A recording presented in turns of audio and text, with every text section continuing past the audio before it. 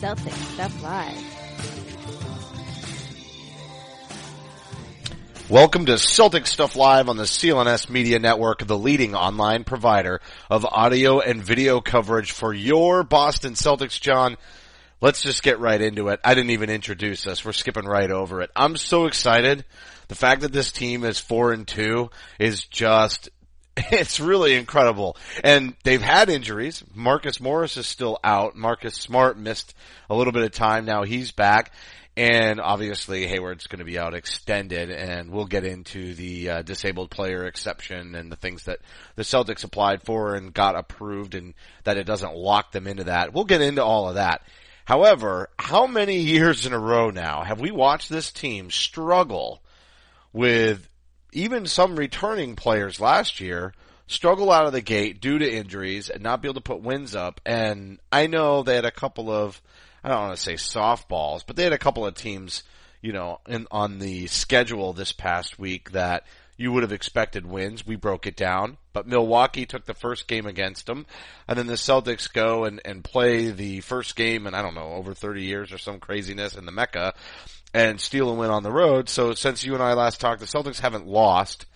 The young rookie Jason Tatum continues to play above expectations, and you know, I don't want to jinx it because they're only 4-2, but how ironic would it be with a almost completely new cast of characters this season? Only 4 players were returning, almost entirely new cast of characters. How ironic would it be for them to struggle with injuries, a major injury, literally 5 minutes into their season, and wind up having a hotter start than they have the last two? That's nuts. It doesn't make any sense. They're tied. When this releases tomorrow morning, the Celtics will be tied for first place in the Eastern Conference. Who'd have thunk it? 10 days ago, I mean, I honestly thought if they were 2-4 at this point, you wouldn't be surprised. But here we are, 10 days in. They've won their last 4, and I think there's been a mix of gutty wins. The Sixers win was a gutty win. The first win, I thought the Heat win was another kind of gutty win. Clearly they were the better team, missing, with the Heat missing Whiteside, not having that, that all-star player that they need. But those are sandwiched around, I think, a really impressive win in Milwaukee. And, the Knicks, they're terrible. But the Milwaukee win in particular, I think, was really impressive for, just as you said, to be the second game of the season, to lose to Giannis, and Giannis still had a really good game. Let's not. So did Horford. So did Horford. And Horford matched him and really probably exceeded him on both ends. And then you had Kyrie being just otherworldly. And that was enough. That's what they needed. That was impressive for an entirely different perspective. They came, 2 nights off of an amazing play, from their rookies in Brown, or I should say Tatum, and their second year player in Brown. And those guys could do nothing well against the Bucks, but the stars carried them through. And I thought that was going to be how this team succeeded through in the opening months here without Gordon Hayward. But to see that over this course of 4 wins, really going back to the Sixers win, that's very impressive. And as you said, compared to where we've been in last year's and the amount that Brad does use his bench, he's using everybody almost. Save Yabusele, save, Bird. He's using everybody else, and they're getting W's. Yeah, and their defense is really exceptional when you consider the injuries and when you consider the young cast of characters. I mean, we talked about the depth of this team, and then look at what they've did the last several seasons defensively. How they, went from being a really dominant defensive team to then mediocre, bottom of the lower pack anyway, lower third, while offensively they took off. Now you have this group of players who haven't played together hardly at all, and the team is one of the top defensive teams in the NBA. This speaks to everything that we previewed at the beginning of the year, with the team having so much flexibility, length, the ability to, switch positions easily, and rotations on defense. Also, when you talk about players like Brown and Tatum plays very smart, and I think he's exceeded expectations. But both of those players play athletically on the defensive end, and I think that covers up for some of those rookie mistakes or second year. I mean, Brown's really defensively got it pretty pulled in. But their quickness and athleticism, they make up for a lot of that, and that length, they're not trying to hide the Isaiah Thomas defensive mismatch that's always come up the last several seasons. And I'm not trying to pick on him, but let's go to Kyrie Irving as well. I think in this system, he's playing better defensively than you would expect. The effort's there. Like, even when he goes to close out the shooter beyond the arc, he is hustling out there. And that means that he's really embraced that, whatever it was in the preseason when Brad, well, we'll see about his defense. You know, he kind of took that little shot at him, but I'll be honest with you. I don't think we can be, I mean, is he an all-world, all-NBA defender? Is he going to make the first, team or second team? No, he's not. But is he putting in the effort? Is he helping become one of the reasons that the team is solid defensively? Absolutely. I mean, I'm not disappointed. I don't feel like he's getting blown by on routine basis. I think that's very true. He's not going to be, he's not going to be Avery Bradley, one-on-one locking guys down. That's just not who he is. But damn, if he's not doing his job, he's leading the team in deflections. He's getting his hands in the passing lanes. He's creating enough havoc so that the passes are getting tipped. They're going in the right direction. I think that's been the most pleasant surprise. The rookie, well, I don't know. Tatum's defense probably is the best. Tatum best is surprise. by far the most pleasant surprise. You can't say that. And everybody gets geeky for a rookie, right? And so when he's blocking shots, getting rebounds, flying, for a guy his size, and I know everybody wants to say he's not the most athletic, but I see why the comparisons to Paul Pierce here, because he's so smooth, but you see him get out on the break.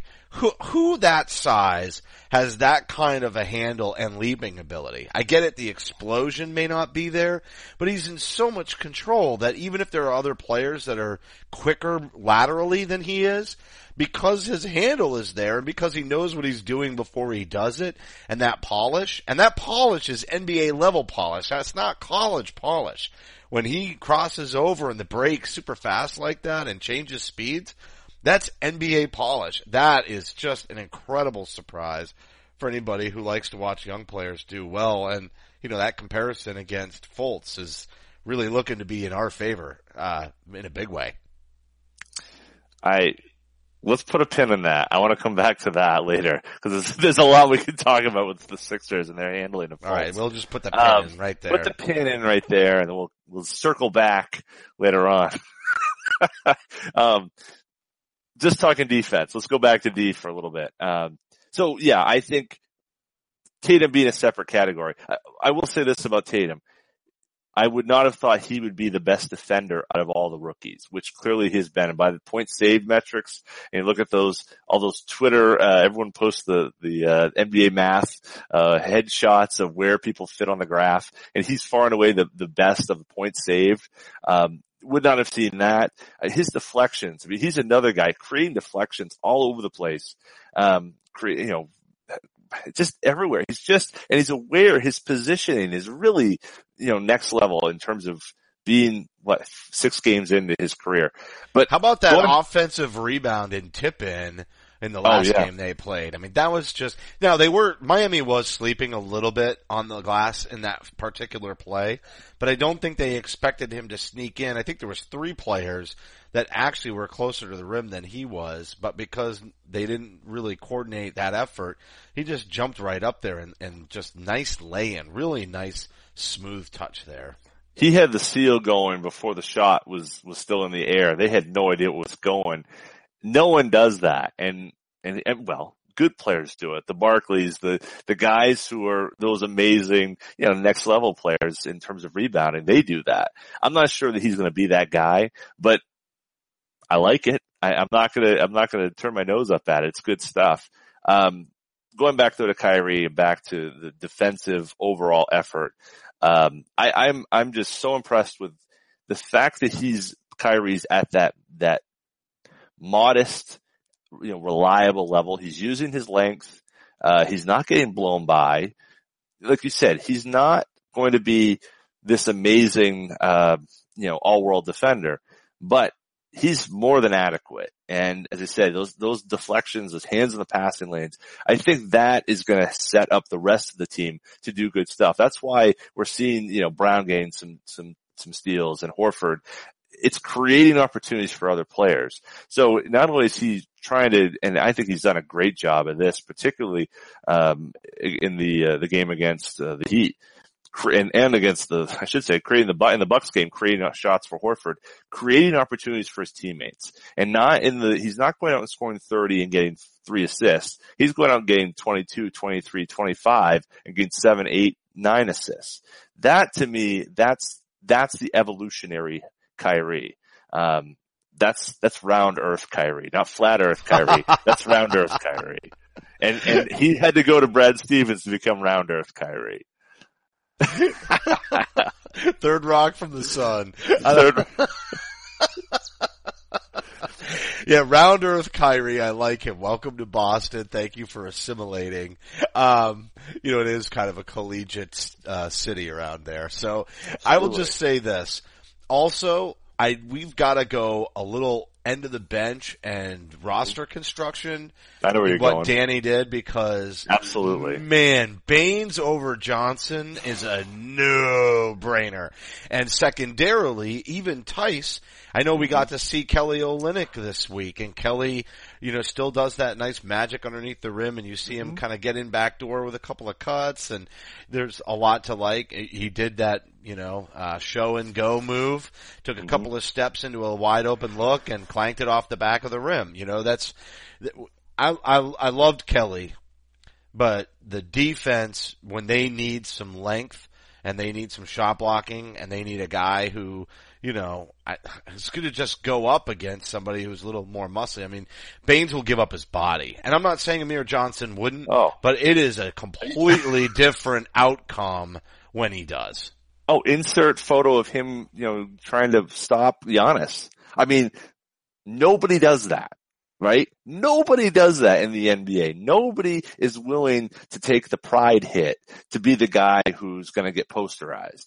And you know what? He threw his body in line because he said, I'm not letting Giannis throw this down over me and my teammates. He stood up. And kudos to him, because it looked bad when he was face down on the ground. Can we talk about the posterizing thing? Play the damn game. Play the damn game. You don't worry about getting posterized. Exactly. Really? Oh, I don't want to be on YouTube tomorrow. Get out of here. You're paid a lot of money. This whole, that's head in the wrong place kind of stuff. Oh, he got killed. He's dead. R.I.P. You know what? Like, grow up. Like, play defense, right? That's what you do. Like, so what? You dunk on him, you go get 2 on the other end. You cut him out underneath. I mean, play the game. Play the game. Don't give me this, we can't try to defend the rim because it's gonna hurt his pride. No, screw your pride, man. Play basketball. That's what it's about. And I agree. Like, Baines, kudos to Aaron Baines. Him and whatever he's packing. We love Aaron Baines. It's great. It's great. And so, we got Baines, we got Tice. I agree with you. Tice did nice job in the pick and roll there in the second unit. Are you surprised how fluid he is when he's trying to get into the, I know he's not going to score 12, 15 points a night, anything ridiculous like that. But are you kind of surprised at how smooth he's sometimes, he's got some moves with the ball. I'm surprised how much he can dribble. And again, I'm only comparing him to other big men that play more traditionally. I know he can run, and I get that, but he's still more of a traditional style big. He's got a little bit of ability to stretch the floor, but I'd still say most of his strengths are more traditional strengths for a guy who plays power forward / center in the NBA.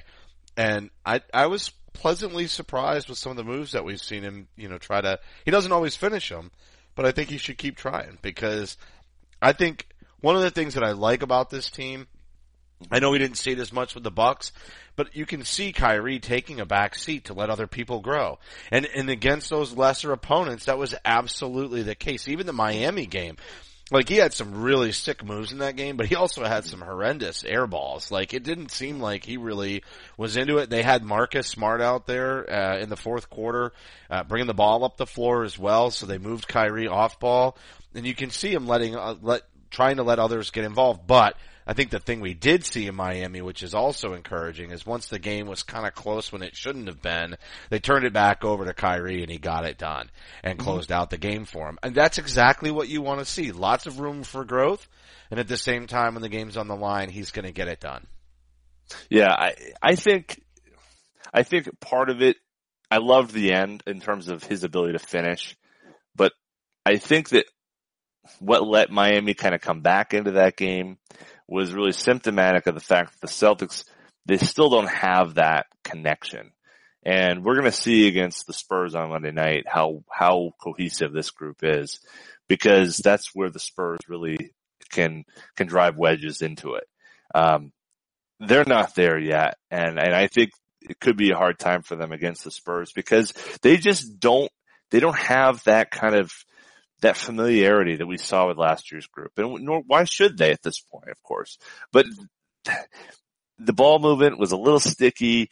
A lot of people looking for their own shot. And I'll give Kyrie, I think Kyrie should be looking for his shot, but there's times when you feel like, just try to get one or two passes, instead of just coming and jacking it. That run where they missed 3 threes in a row, that was started with a Kyrie heat check, on the right elbow, the right foul line extended. Then was it Tito and then Horford, or Horford and then Tito? Either way, those 3 straight possessions where we got 0 and they got points on the other end, that really made the game close at the end. Really shouldn't have had to have Kyrie's heroics. Had they kind of just run a regular, well run offense. They've got to find a way to get more guys involved. Brown wasn't having a great game. Tatum, I think, was getting points and being productive in limited stretches, but they really weren't moving the ball well, and I think Brown is not kind like of they did. My side. Yeah, they need in to the get better Bucks on game, that end of it. In the Bucks game, the way that the offense definitely flowed through Horford, and aggressive Horford, we saw many glimpses of him again this week, but I don't know if he was quite as aggressive in the Miami game. And that's what I mean about turning it on, turn it off. And I think they look at the opponents and try to do some different things. And they knew Milwaukee was a tough one, so they lean on Kyrie and Al. But to the point of the bench being a little thin and still Marcus Morris being out, I think they know that they have to figure out a way to rest some players while still having them on the floor at the same time. And the only way to do that is to decrease those touches. But it's going to cause periods where the offense isn't clicking. And as long as the team is focused on defense during those stretches, I think they'll be able to weather the storm if the game starts to get out of control. Even look at the third quarter and the end of the second half of that game against Miami. It was like the Celtics went up and then Miami kind of closed it, then the Celtics went up and Miami closed it and the Celtics went up again. It was one of those games where a couple of years ago when you're battling against a Cleveland and you're hanging around in the game, you're being toyed with. And I kind of felt like that in the Miami game. To your point, it wasn't pretty, it wasn't beautiful, etc. But I feel like they knew what they were going to do if they, needed to push that lead up, and they did it every single time. Remember how many times last year they would give up that lead, and then they would be down by 10 by the time the fourth quarter started? We haven't seen that this year, and I don't think we will, and it's because I think that the team really is in a lot more control. Kyrie and Horford, again, what we saw them do, really amazing. I don't want to get beaten this drum too much this year, but that what if with Gordon Hayward is huge, because now we're seeing what, contributions of young players were able to do in those games and that they're closing them out. And do you think that Kyrie was leaned on as much in Miami as Isaiah Thomas was in 60% of the fourth quarters last year? No way. That was a much more democratized effort, I think, against Miami. And I think that's part of that's leaning on more on Smart. I think they didn't have a guy like Jason Tatum a year ago. I think that the ability Jason Tatum has in scoring points with only limited opportunities. I mean, he's getting free throw attempts like nothing. It's like water. I mean, that's when you have the mark of a special scorer. When you can think that they're not taking any shots or many shots whatsoever. And you look at the score sheet at the end. Hey, he still had 12. Hey, he had 20 points.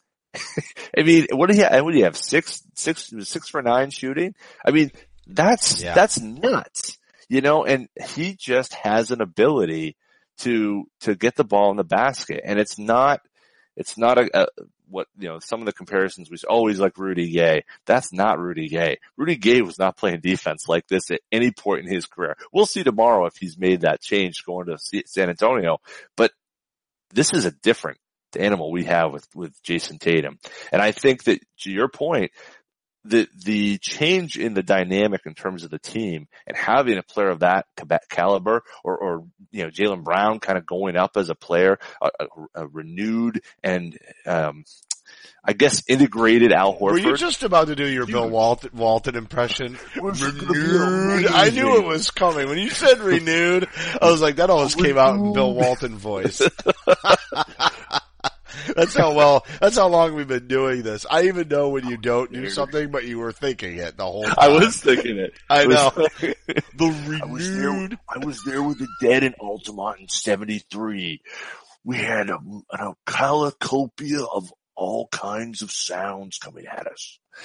Did I ever tell you when Bill Walton met the Jerry Garcia for the very first time? Okay, we're done. We're done with this. No, let's move on. That's the second appearance from Bill Walton this season. Let's move on. There was like 5 years before that. That's all right though. I like Bill. Hey, all right, we're at the midpoint in the show. When we come, I'm just going to remind everybody how to follow us and stay tuned on social media. But when we come back, we do have to talk about Fultz. We put a pin in that, so we're going to pull the pin out and talk about it. And I do want to discuss the San Antonio game because with Kawhi Leonard still out, I think it'll still be a test. But I'm not sure.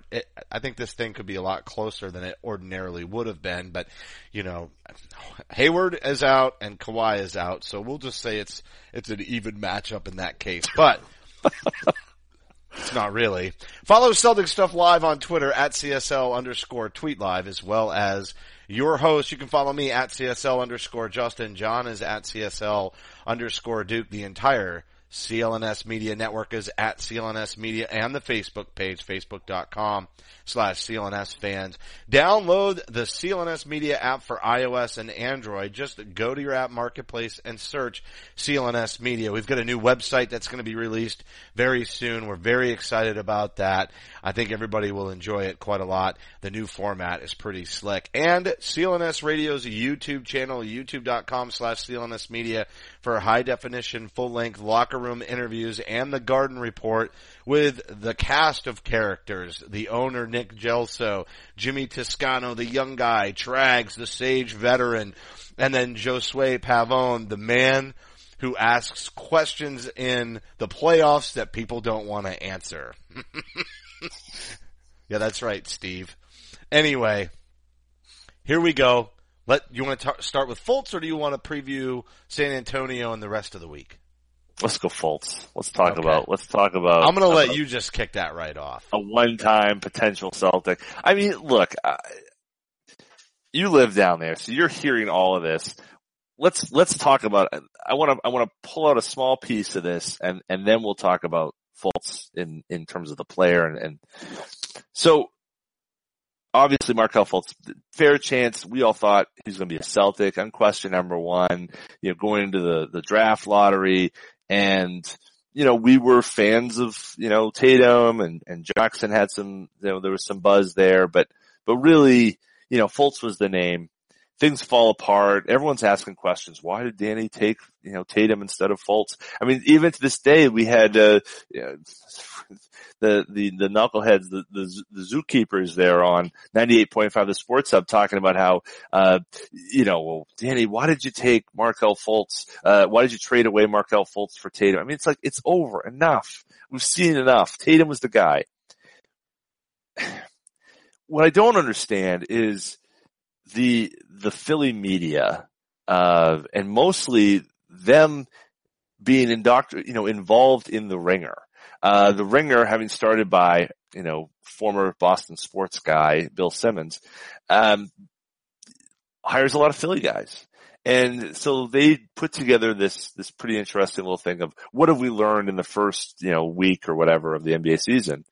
And they spend the whole time basically talking about Simmons and Embiid and Fultz, were it not for Kevin O'Connor, former Celtics Stuff Live guest, good guy, smart guy, the best they have there at the Ringer, it would have been a complete, Philly washout. Best rookies out there. You wouldn't even know that Tatum exists were it not for Kevin O'Connor. There's just this Philly nonsense going on out there. Everyone's excited for Philly. What have they done?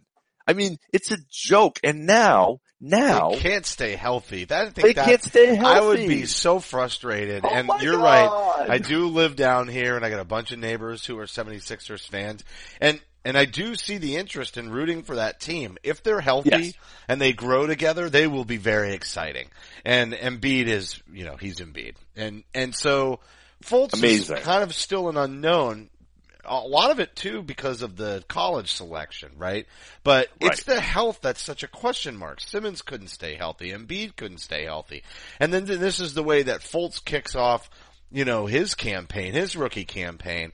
I just would be, as a 76ers fan, I would be really frustrated. This would bother me because the trust the process and the losing, they're still not necessarily going to be a playoff team because the players are so young. It's just the way it is. But you want to start seeing some wins rack up, and you want to see these young players playing together. And so for Fultz to suffer this injury, I mean, the JJ Redick thing though, that's what everybody's excited about. It is so funny, but everybody down here is like, thank God we finally have a veteran on this team who can really put the ball in the hoop. And so they see a change sort of just in the way that the team plays and the effort. And they didn't bring in Redick to just help a young team lose games. So I think that shift in the attitude is buying a lot of time with 76ers fans. Even if the wins aren't racking up, I think they're more patient now because they've been through this trust the process of, and, essentially intentionally losing, that they're excited. But I would still, if I were them, and I'm not, but if I were, I would find it incredibly frustrating, this Fultz injury. And I know there's nothing you can do about it, but to your point, to put Tatum like on a complete back burner, I mean, wasn't that the storyline that everybody wanted to bang the drum on this year? Was that trading down and the Celtics had that pick and this and that and all the movement? I feel like that's a missed opportunity more than anything, just professionally speaking. If you've got a bunch of Philly writers and you've got a Boston writer, they should have been pit up right against each other. Why not feed into that storyline that's going to be playing out for years to come? And if I'm KOC, I'm doing a victory lap. I called this, right? He was waving the Tatum banner as loudly and proudly as anybody I've ever seen in the pre-draft warm-ups in a national sense. Everyone else was all buying in on the Fultz train. And, look, a lot of us lapped it up. We were right there.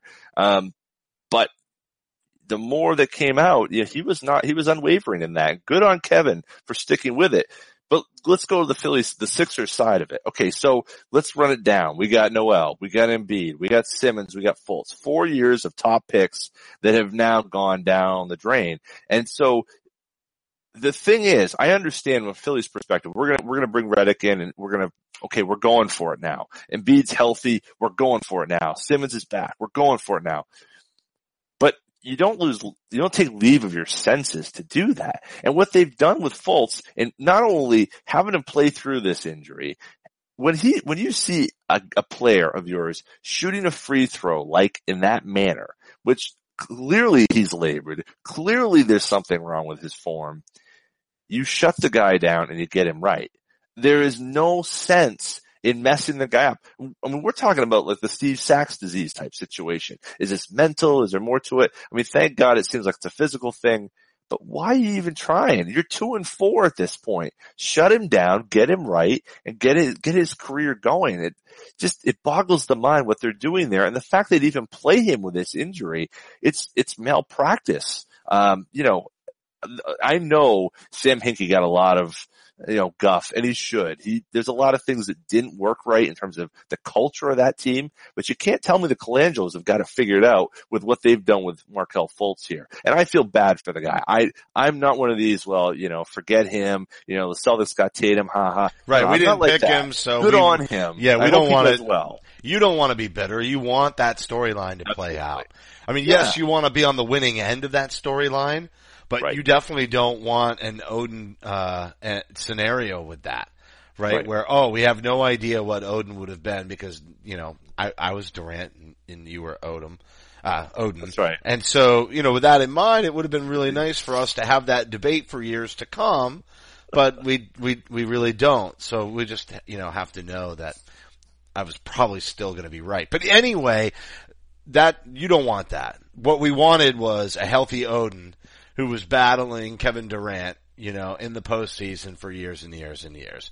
And for them to be linked. And that's what you want with Tatum and Fultz as well. You want them to be linked. You want them to be playing against each other. You want them to be leading their respective teams to some degree in the postseason. And the thing about Philly is it's got this unique tie with Boston for some reason because Boston's had all these high picks. So it's like two young teams built in completely opposite ways. And so you want that rivalry. Despite the fact that, Beat LA was chanted for the 76ers in the Garden, right? Even though there's maybe some brotherly love, at the same time, you still want that rivalry. You want that back. And you want something unique. I mean, think about the rivalries. It's always New York. It's always New York. It's always New York, right? Let's have a new one. Let's just get a new city to mess with. And the Philly would be an awesome one as the Celtics get younger and pass the torch and stay in the postseason. And then they amass all this talent. You would want them to be playing well. But you definitely don't want to see somebody like Fultz end up like Odin, and definitely not because he's playing when he shouldn't be. Absolutely. And that's the thing is, you want to see them at their best. You want to take them on at their best. You want to do what you can. And Philly is mismanaging this yet again. And you wonder how long it's going to take before something else goes wrong. This is, Noel was kicked to the curb. Basically, they got 2 second rounders for him. Very low for what he was as a number 6 pick. I'm just saying, you're right. Let's get something going. We have the thing going with Washington. We'll see if that has rekindled. That team is, tied for first, just like the Celtics, but, a tough loss against the Warriors after being up 20 at the half.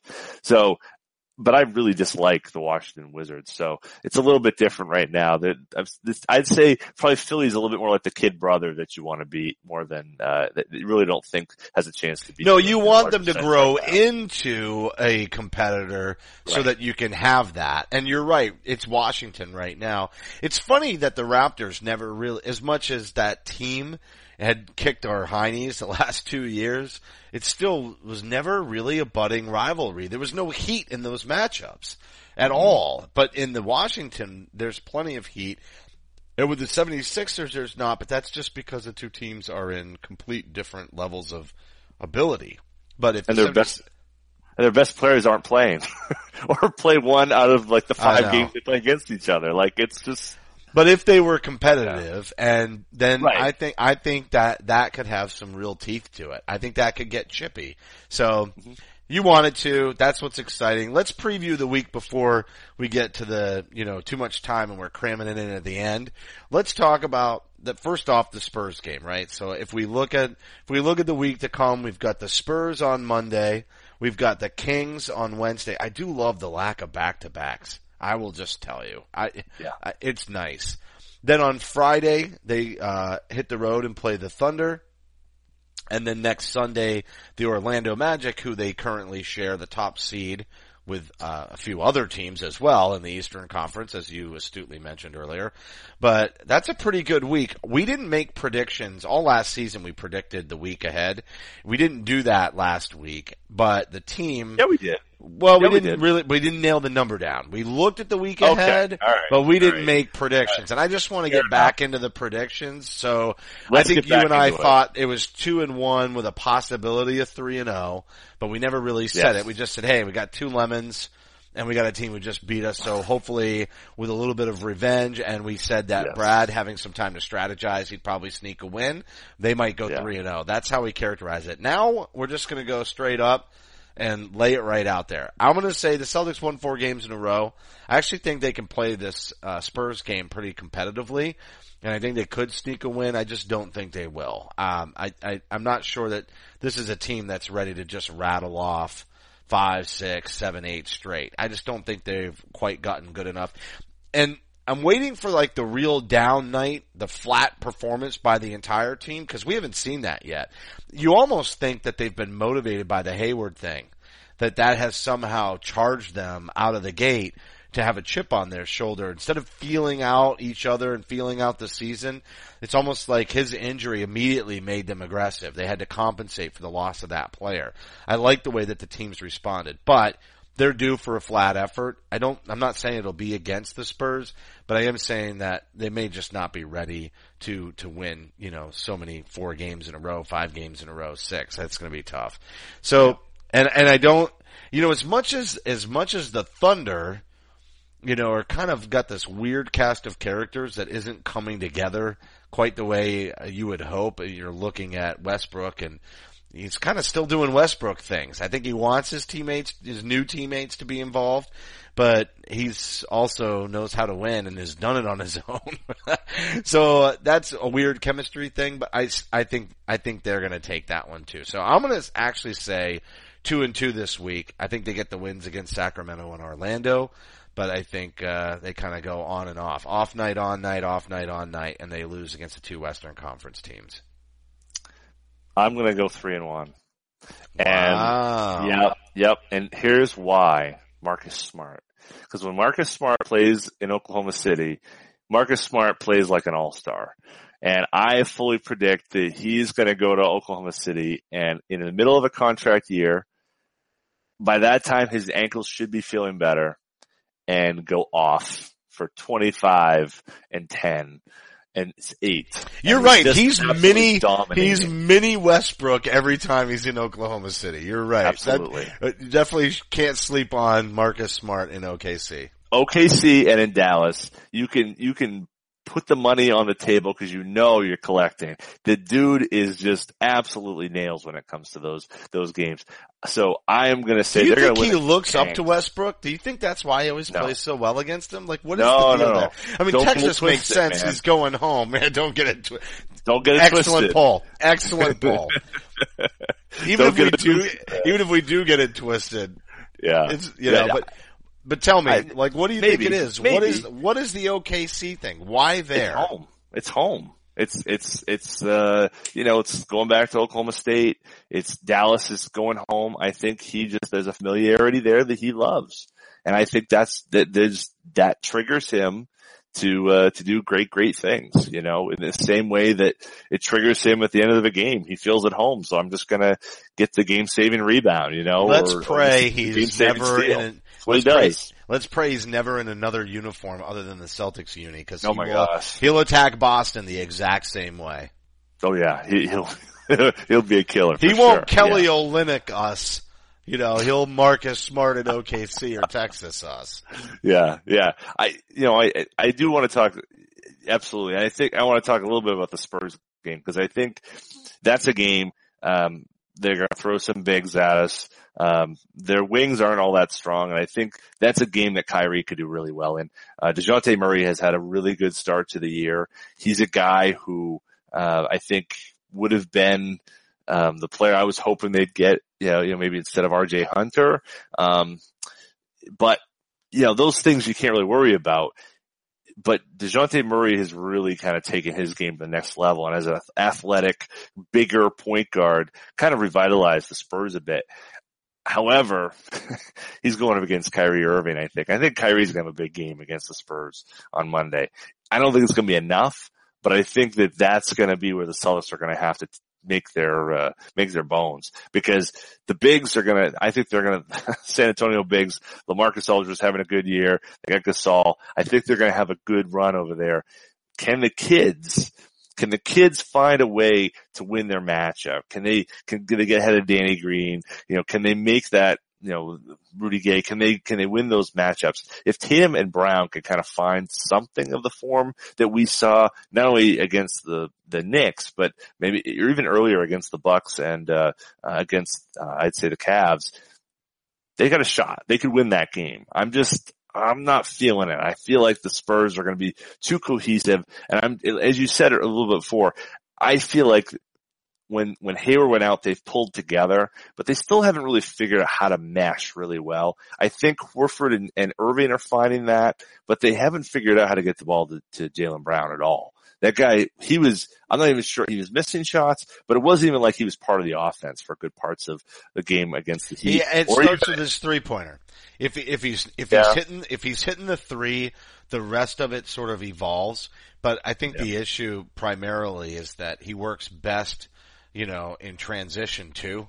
And if they're not getting out in transition when he's out on the floor, it's a lot tougher for him to do that. He does get to the free throw line, even though he didn't have a great game in Miami. All of his offense came from forcing things at the rim. You know what? The experiment that they could have done if Gordon Hayward was still here was they could move Gordon to the 2, leave Tatum at the 3 like they're playing him now, but he would have been at the 4, and I believe he would have still been in the starting lineup if Hayward were healthy. But what they could have done was flip Brown to the 4 and have him work more in the post. His rebounding and his ability to draw contact and get to the line is really strong. And he did play well last season when he had some of those dry spells. I mean, I know he had a nice stretch in Avery Bradley's absence, but when he kind of had a dry spell, they'd play him at the 4 and have him do some of the work on the boards, etc. And that always kind of spurned him on. And I don't feel like they have that luxury right now. They just don't have somebody else. They could put Terry Rozier out there, but it just changes a lot of the rotations and what they're trying to do. And I don't think that's how they want to attack it. But Terry's that cooled would off have been the quite a way. bit. He's cooled off a ton. I think, but you're right though. I think that's a good point. You go smaller and you use Brown, Tatum, Hayward, with Horford and spread it out. Baines, this is the thing. Like Baines is really good defensively. He's good on the boards. You need him to handle the bigger bodies out there, but his presence does clog things up quite a bit. There is a lot less room right now for Kyrie to drive. And that, I think, is a bit of the problem in terms of the offensive cohesion. They don't have enough inside out. They don't have enough people driving. And that's one thing I would say about Brown is, he told Abby Chin after the game, they can't stay in front of me. Nobody can stay in front of me. Well, how about you show that? Because right now what's going on is, you're right, he's taking the 3 and that's it. It's over. Like he's got to get to the rim. They need him to get inside out. They need Tatum going inside out. They're going to move the ball and drive closeouts and find ways to get to the basket. But you make a great point about Baines. Inside, they need to make that defense, accordion, go in and out, in and out. And what's happening is they can't do it. And then with Baines in there, it's just that extra piece clogging everything up. Marcus Morris could be a big change for that. When he gets healthy, that could alter a little bit of this. And we've actually just got a couple of minutes left here. I wanted you to clarify on your prediction. You said they'd go 3-1, but you didn't say which team. And I'm believing you insinuated it was the OKC game is the win and the Spurs might be the loss. That's right. That's where you're at? Yeah. And that's making a big assumption saying they're going to beat the, tied for number 1 Orlando Magic, who have played pretty spirited ball here so far. You're absolutely right though. 3-1, the loss is going with the Spurs game on Monday night. All right. Well, I'm with you, but I think they're going to drop both. It will be great to see Marcus Smart back in OKC. That is going to do it for this week's show. The broadcast will be available on demand on the CLNS Media mobile app, and don't forget to follow us on Twitter at CSL_Justin and at CSL_Duke. A heartfelt thank you to everybody for tuning in, and remember that you can help support the show by subscribing to Celtics Stuff Live on iTunes and Stitcher. We'd love it if you gave us a rating and a review because your feedback is important to the show. And a quick reminder that you've got to listen to us every single week. That's right, every Monday morning. And most importantly, you'd be supporting the entire CLNS Media Network. So look on the lookout for the new website. It's going to be very nice. For staff writer Samuel Elias, executive producer Larry H. Russell, the founder of CLNS Media, Nick Gelso, and my co-host John Duke, I'm Justin Poulin. Thank you for listening to this week's edition of Celtics Stuff Live. Celtics Stuff Live.